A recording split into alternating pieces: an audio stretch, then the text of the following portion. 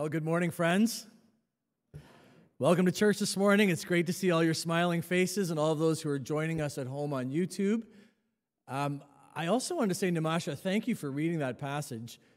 We met on Thursday night at Kelvin's place, and you shared your testimony, and it was so good to hear the story of you growing up in Sri Lanka in a Christian home, but then coming to personally know the Lord Jesus Christ later in life, and about how God providentially and sovereignly worked your path and brought you through and cared for you. It was great hearing your personal testimony. You know, friends, personal testimony is so valuable because we can stand up here and preach God's word, but you guys kind of look at us and you say, yeah, but that's RD, that's Brock, that's what they do.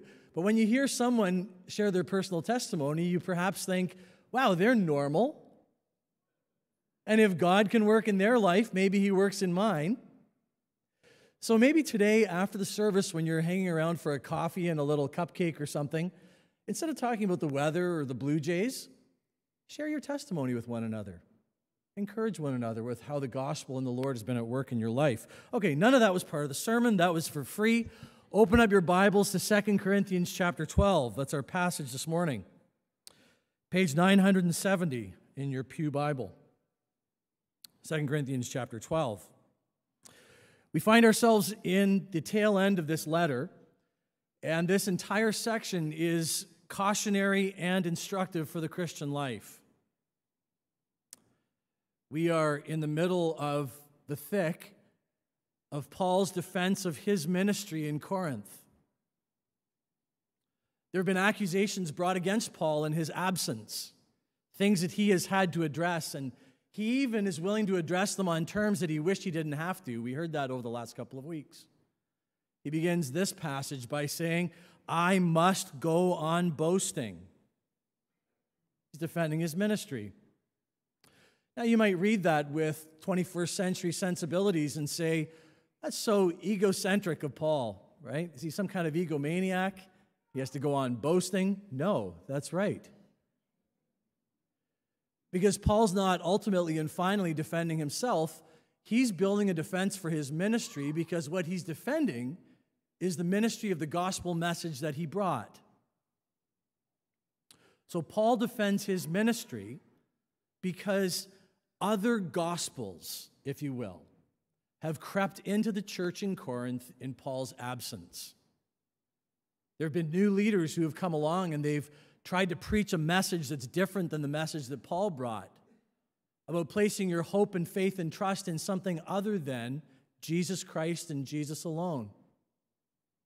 And so Paul has to do this. Well, that tragically still happens today. Other gospels creep into the church, but that's a sermon for another day. Paul is building his case for his own legitimacy and for the legitimacy of his message. And that is the focal point of his boasting. It would seem from listening to this side of the letter of 2 Corinthians that these super apostles, these opponents of Paul who have crept into the church in Paul's absence, they try to gain traction with the church in Corinth and for their false message by boasting in their strength, by boasting in their accomplishments, by boasting in their eloquence, or in having more degrees than a thermometer. Fill in the blanks, right? That's what these guys are doing to try to bolster their message. And so Paul, over the last couple of chapters, has responded with boasting of his own. But boasting in unexpected ways. Brock ably led us through chapter 11 last week, and Dan the week before that. And in those passages, we saw that Paul boasted in the opposite things to the super apostles. Did you notice that? Paul boasted in hardships that he had endured. He boasted in weakness. He boasted in suffering. Well, Christian friend, you and I know that it's true.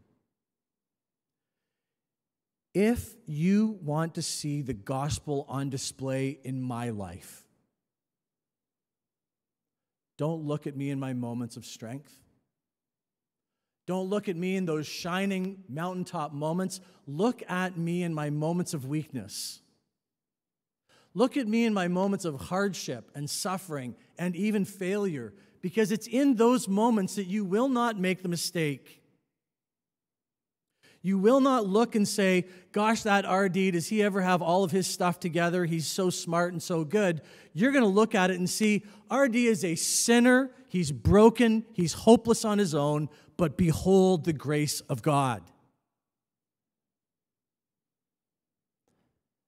And so Paul rejects the entire framework of boasting in his own strength. He boasts instead in the very weaknesses that his opponents in Corinth try to use to undermine him.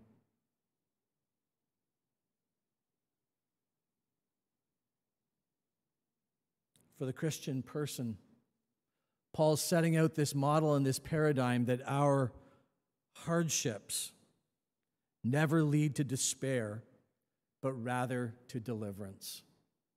Did you notice last week when Brock was preaching chapter 11 that Paul was listing off all the things that he was boasting in? In fact, if you have your Bibles open, take a look at it quickly.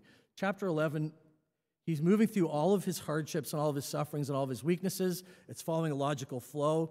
And then there are these two verses, verse 32 and verse 33, that seem to be like random squirrel moments. You're like, squirrel, what's going on here?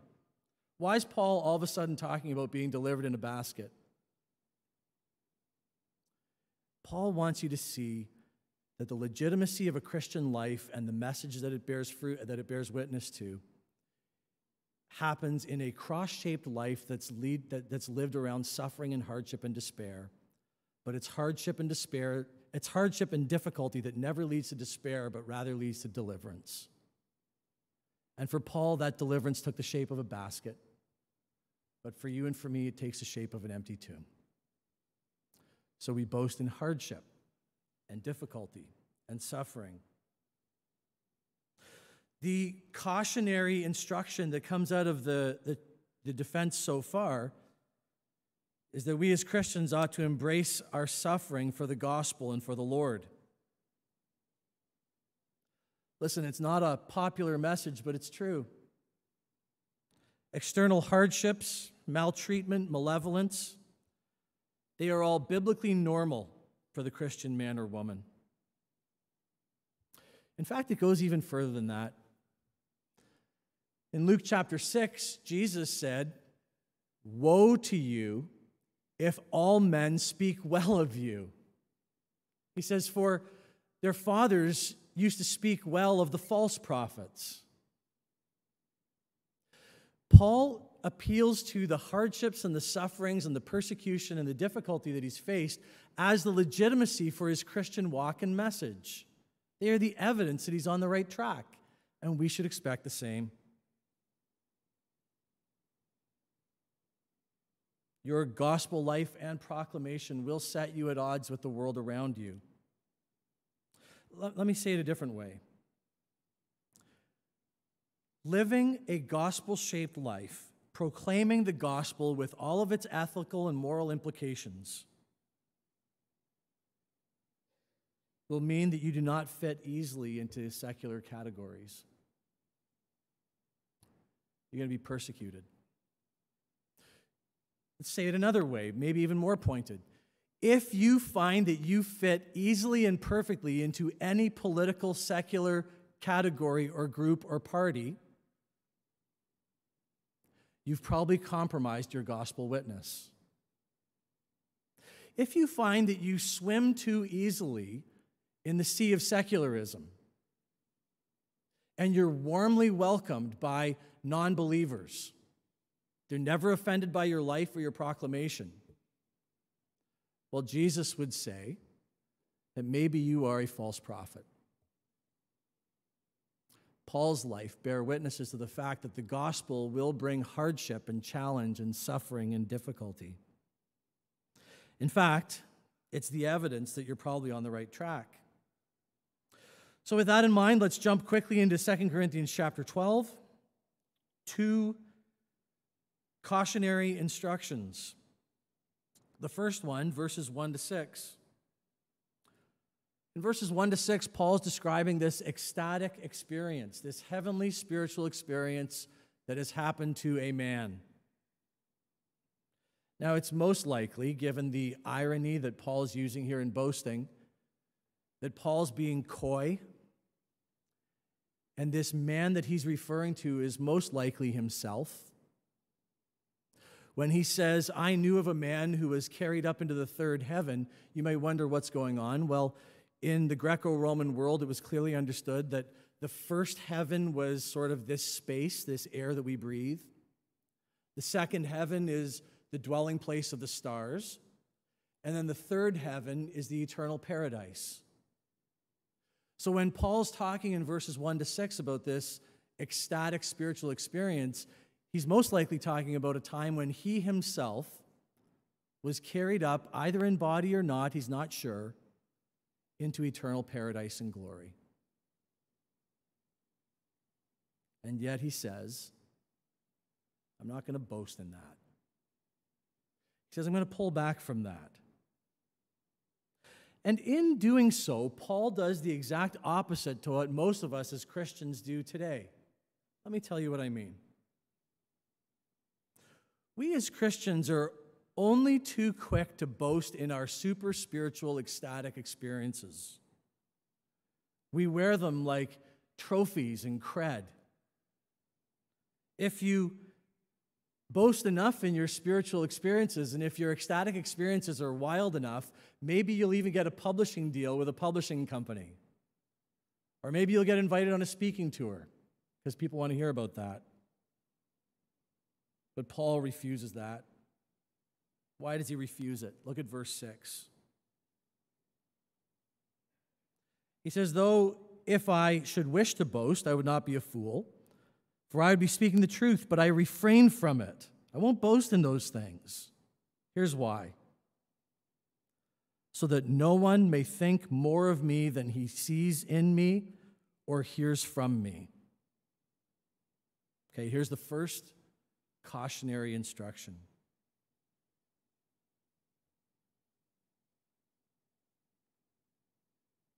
Paul says, I'm not going to boast in these spiritually ecstatic experiences.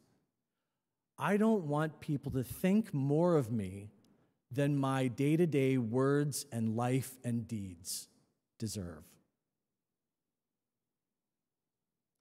Now, you may look at that and say, well, I don't know, Artie, in today's world, in today's church, appealing to spiritually ecstatic experience is not the prevalent or dominant problem.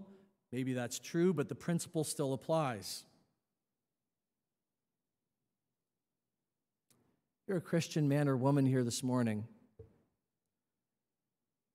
Would you truly say with Paul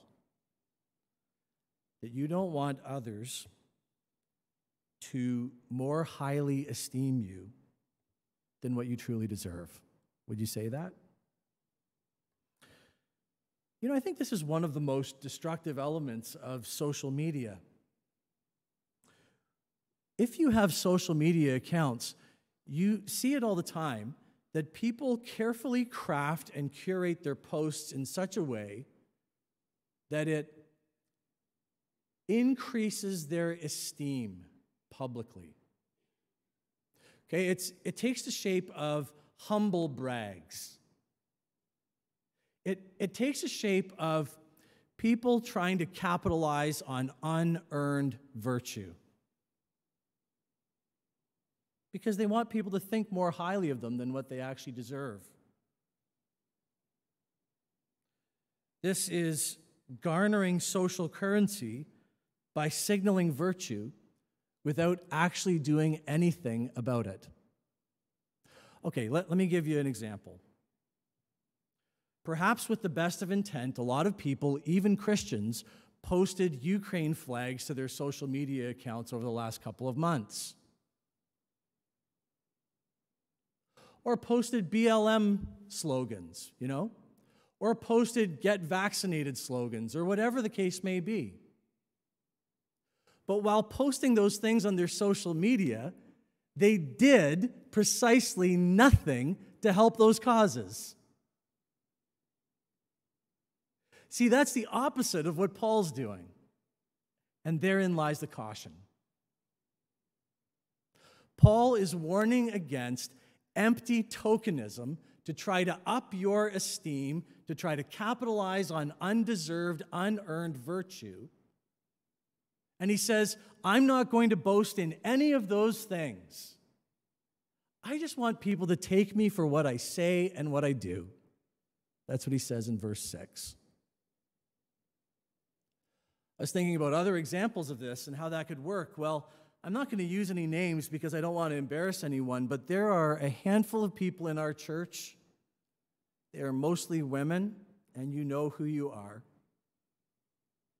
who every week buy groceries, become aware of who in our church is in need for different reasons, prepare meals, and deliver those meals to those people in need without anyone ever knowing.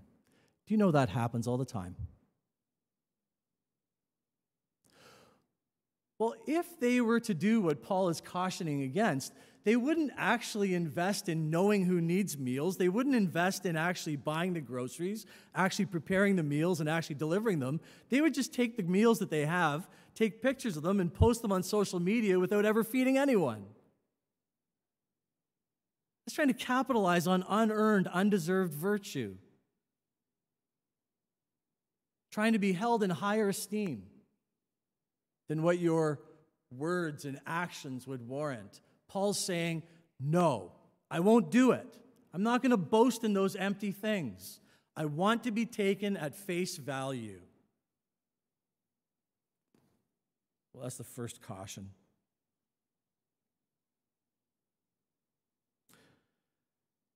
There's another caution that comes out of this first issue as well before we get on to the second caution. Paul's saying, don't try to capitalize on unearned virtue. Don't cling to stuff that's empty and hollow and try to up your cred. Okay, that's the first thing he's saying. Second thing I think that we can pull out of this is a reminder that overly large churches are not biblically normal and probably not healthy. Let me tell you what I mean. I do think churches need to be of a certain size so that they can have the collective resources to have impact and do the things that they need to do. But there lies a tipping point where churches grow beyond what is actually biblically healthy. And here's why. The church only functions properly when, to some extent, you know the life of the people that are leading. If a church grows beyond a certain size and your pastor becomes some sort of disconnected celebrity and you don't know him to any extent, he could never say, along with Paul, I don't want to boast in these empty things. I just want you guys to know me as I truly am. In a church that's too big, you wouldn't know me at all, right?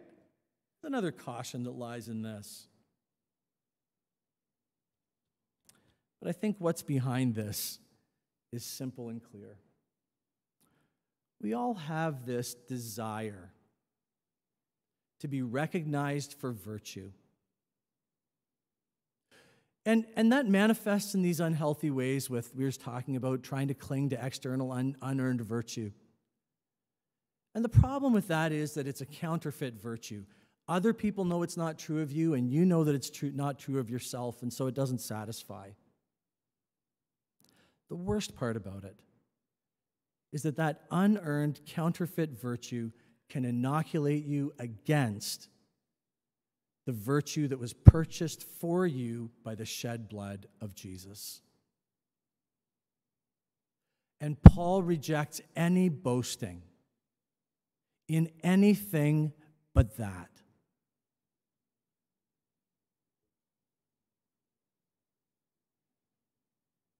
So we can either be like the super apostles who boast in this puffed up, braggadocious claim, or we can be like Paul, who boasts in a simple way of Christian life that points to the virtue that was earned by Jesus and credited to his account. Paul knew that to boast in anything about himself would take the spotlight off of Jesus. And so we need to be like Paul. We need to refuse the temptation to be seen as more than we are and be content with being who we are and being known for who we are, sinners saved by the grace of God.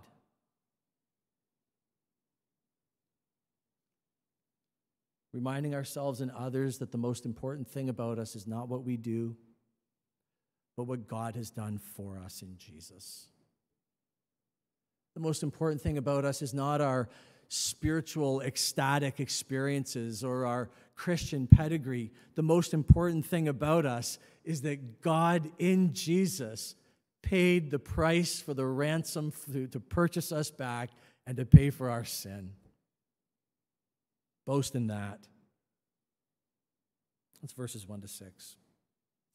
Verses 7 to 10, this is the second cautionary instruction contained in this passage.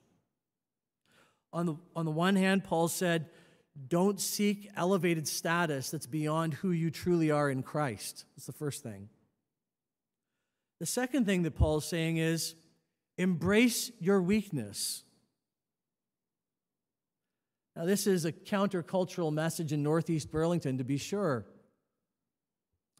We live in a society full of self-made men and women who worship their Creator themselves. Many people in our society here and in our church are strong and capable. They demonstrate traits of resilience and conscientiousness. They're hardworking. Through their fortitude and their determination, they've been able to chart a course that is good for them, good for their family, and good for their community. They are strong by all appearances. And there's something to be said for that. But if you've lived long enough, you'll know that no matter how strong you are, no matter how resilient, how conscientious, how hardworking, no matter how highly you rate on all those scales, somehow and in some way, you will meet your Waterloo.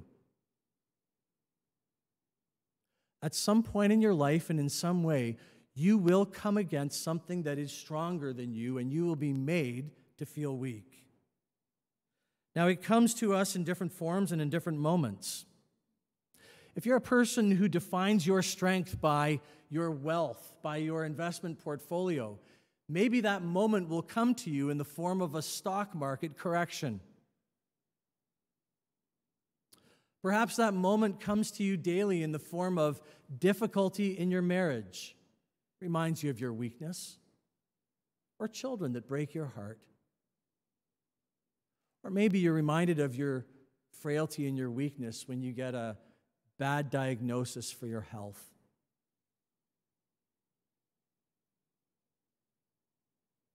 Well, to Paul, it came in the form of what he calls a thorn in the flesh. Do you see that? Verse 7. I think it's providential that Paul doesn't tell us specifically what was his thorn in the flesh. Have you ever thought about that? You know, if Paul had told us exactly what it was, whether it was a physical ailment or something, then we could have only ever applied it to that thing. But because it's left vague, we can apply this principle to anything in our life that feels like a thorn. Look at verse 7. Paul recognizes that this very weakness that his Corinthian opponents are trying to use to discredit him, it's not only something that he's familiar with, he knows it's true, but he sees that it serves a purpose. Look at verse 7. He says, to keep me from becoming conceited because of the surpassing greatness of the revelations, a thorn was given me in the flesh, a messenger of Satan to harass me, to keep me from being conceited. Paul recognized that this weakness that he struggled with served a purpose. He said, God has entrusted such great revelation to me that if I didn't have something that reminded me of my weakness, I might be puffed up and given to conceit. It serves a purpose. What's your thorn in the flesh? What's your area of weakness? Can you see that maybe it serves a purpose from God? Well, in verse 7, Paul also tells us that he recognizes that there are two things that are simultaneously true that seem opposite. Paul recognizes that this thorn in the flesh, this weakness, was both from God, serving God's purpose, but also a messenger of Satan. I'm not going to take too much time to unpack that, but let me just say, Christian man or woman, the hardship and suffering in your life, the thing that brings you face to face with your weakness, can be both. That God can redeem and use the worst that the accuser has to offer. That's the entire account of Job, right? God says to Satan that he may test and try Job with weakness and hardship up to a certain point. And so those hardships came to Job both as messengers of Satan, but also permitted by the hand of God to serve a purpose. The same is true for you. Well, that's what we see in Genesis chapter 50 in the life of Joseph. At the end of Joseph's life, when his brothers stand before him, he says with confidence to them, these two things: that which you intended for evil, God intended for good and for the saving of many souls. So this is another thing that I want you to take away as you reflect on your own thorn in the flesh and your own weakness. It may be true that it's a hardship that is a messenger of Satan, but it's never beyond the scope of God's good purpose and plan for you. He's using it. So what did Paul do? Look at verse 8. 3 times I pleaded with the Lord about this, that it should leave me. So what do you do when you're faced with your thorn in the flesh? Well, you recognize that it's both from Satan and used by God. But the second thing that you do is what Paul did. You pray. You ask God to take it away. You plead with him that in some way he might deliver you from it or take it away from you, whatever the case may be. And he might. Sometimes he does. But sometimes he doesn't. And what do you do when he doesn't? Verse 9. But he said to me, my grace is sufficient for you, for my power is made perfect in weakness. Therefore, Paul says, I will boast all the more gladly of my weakness, so that the power of Christ may rest upon me. So if you find yourself this morning aware of the thorn in your flesh, recognize that no matter how evil it may be, God is still at work in and through it, working out his good purpose. Pray. Ask God to take it away. He might. He might not. And if he doesn't, don't waste a moment of the weakness. Don't waste a moment of the suffering. Allow it to strip you of your delusion of strength and self-control and press you into a grace that you could never have known apart from that hardship or difficulty. Friends, it's only in those moments when you feel like you have nothing but the grace of God that you discover that the grace of God is all you need. It's sufficient.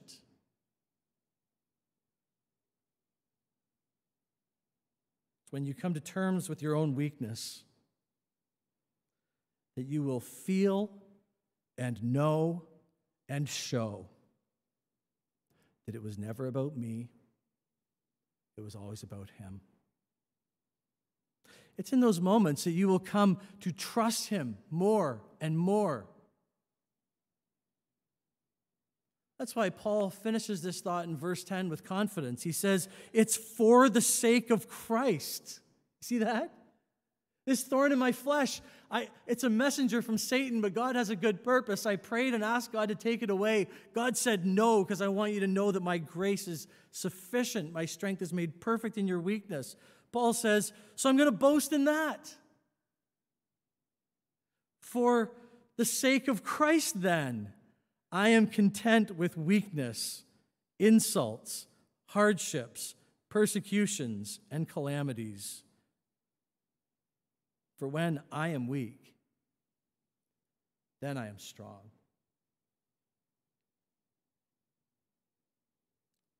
Boast in that. I want to conclude just bringing out one nuance that's lost in the English translation. Okay? Allow me to just geek out in the original languages for a moment. Would you do that? So in English, it's translated as a thorn in the flesh. But the Greek is literally a stake through the flesh. Well, I think on the first hand, this probably means Paul is saying, I'm not going to boast in these spiritual, ethereal, otherworldly experiences. My Christianity is one that remains staked through my flesh firmly to the ground. Okay? So what Paul is advocating here is a boasting in meat and potatoes, day-to-day, George Bailey, It's a Wonderful Life Christianity.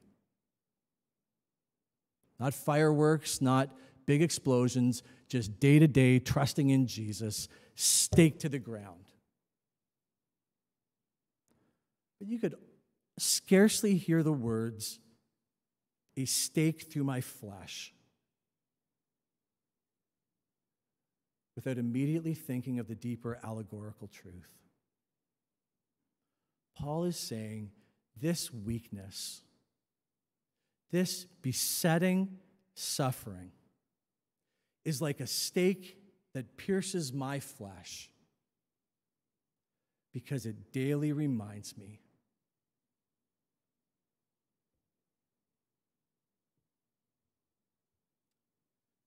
there is one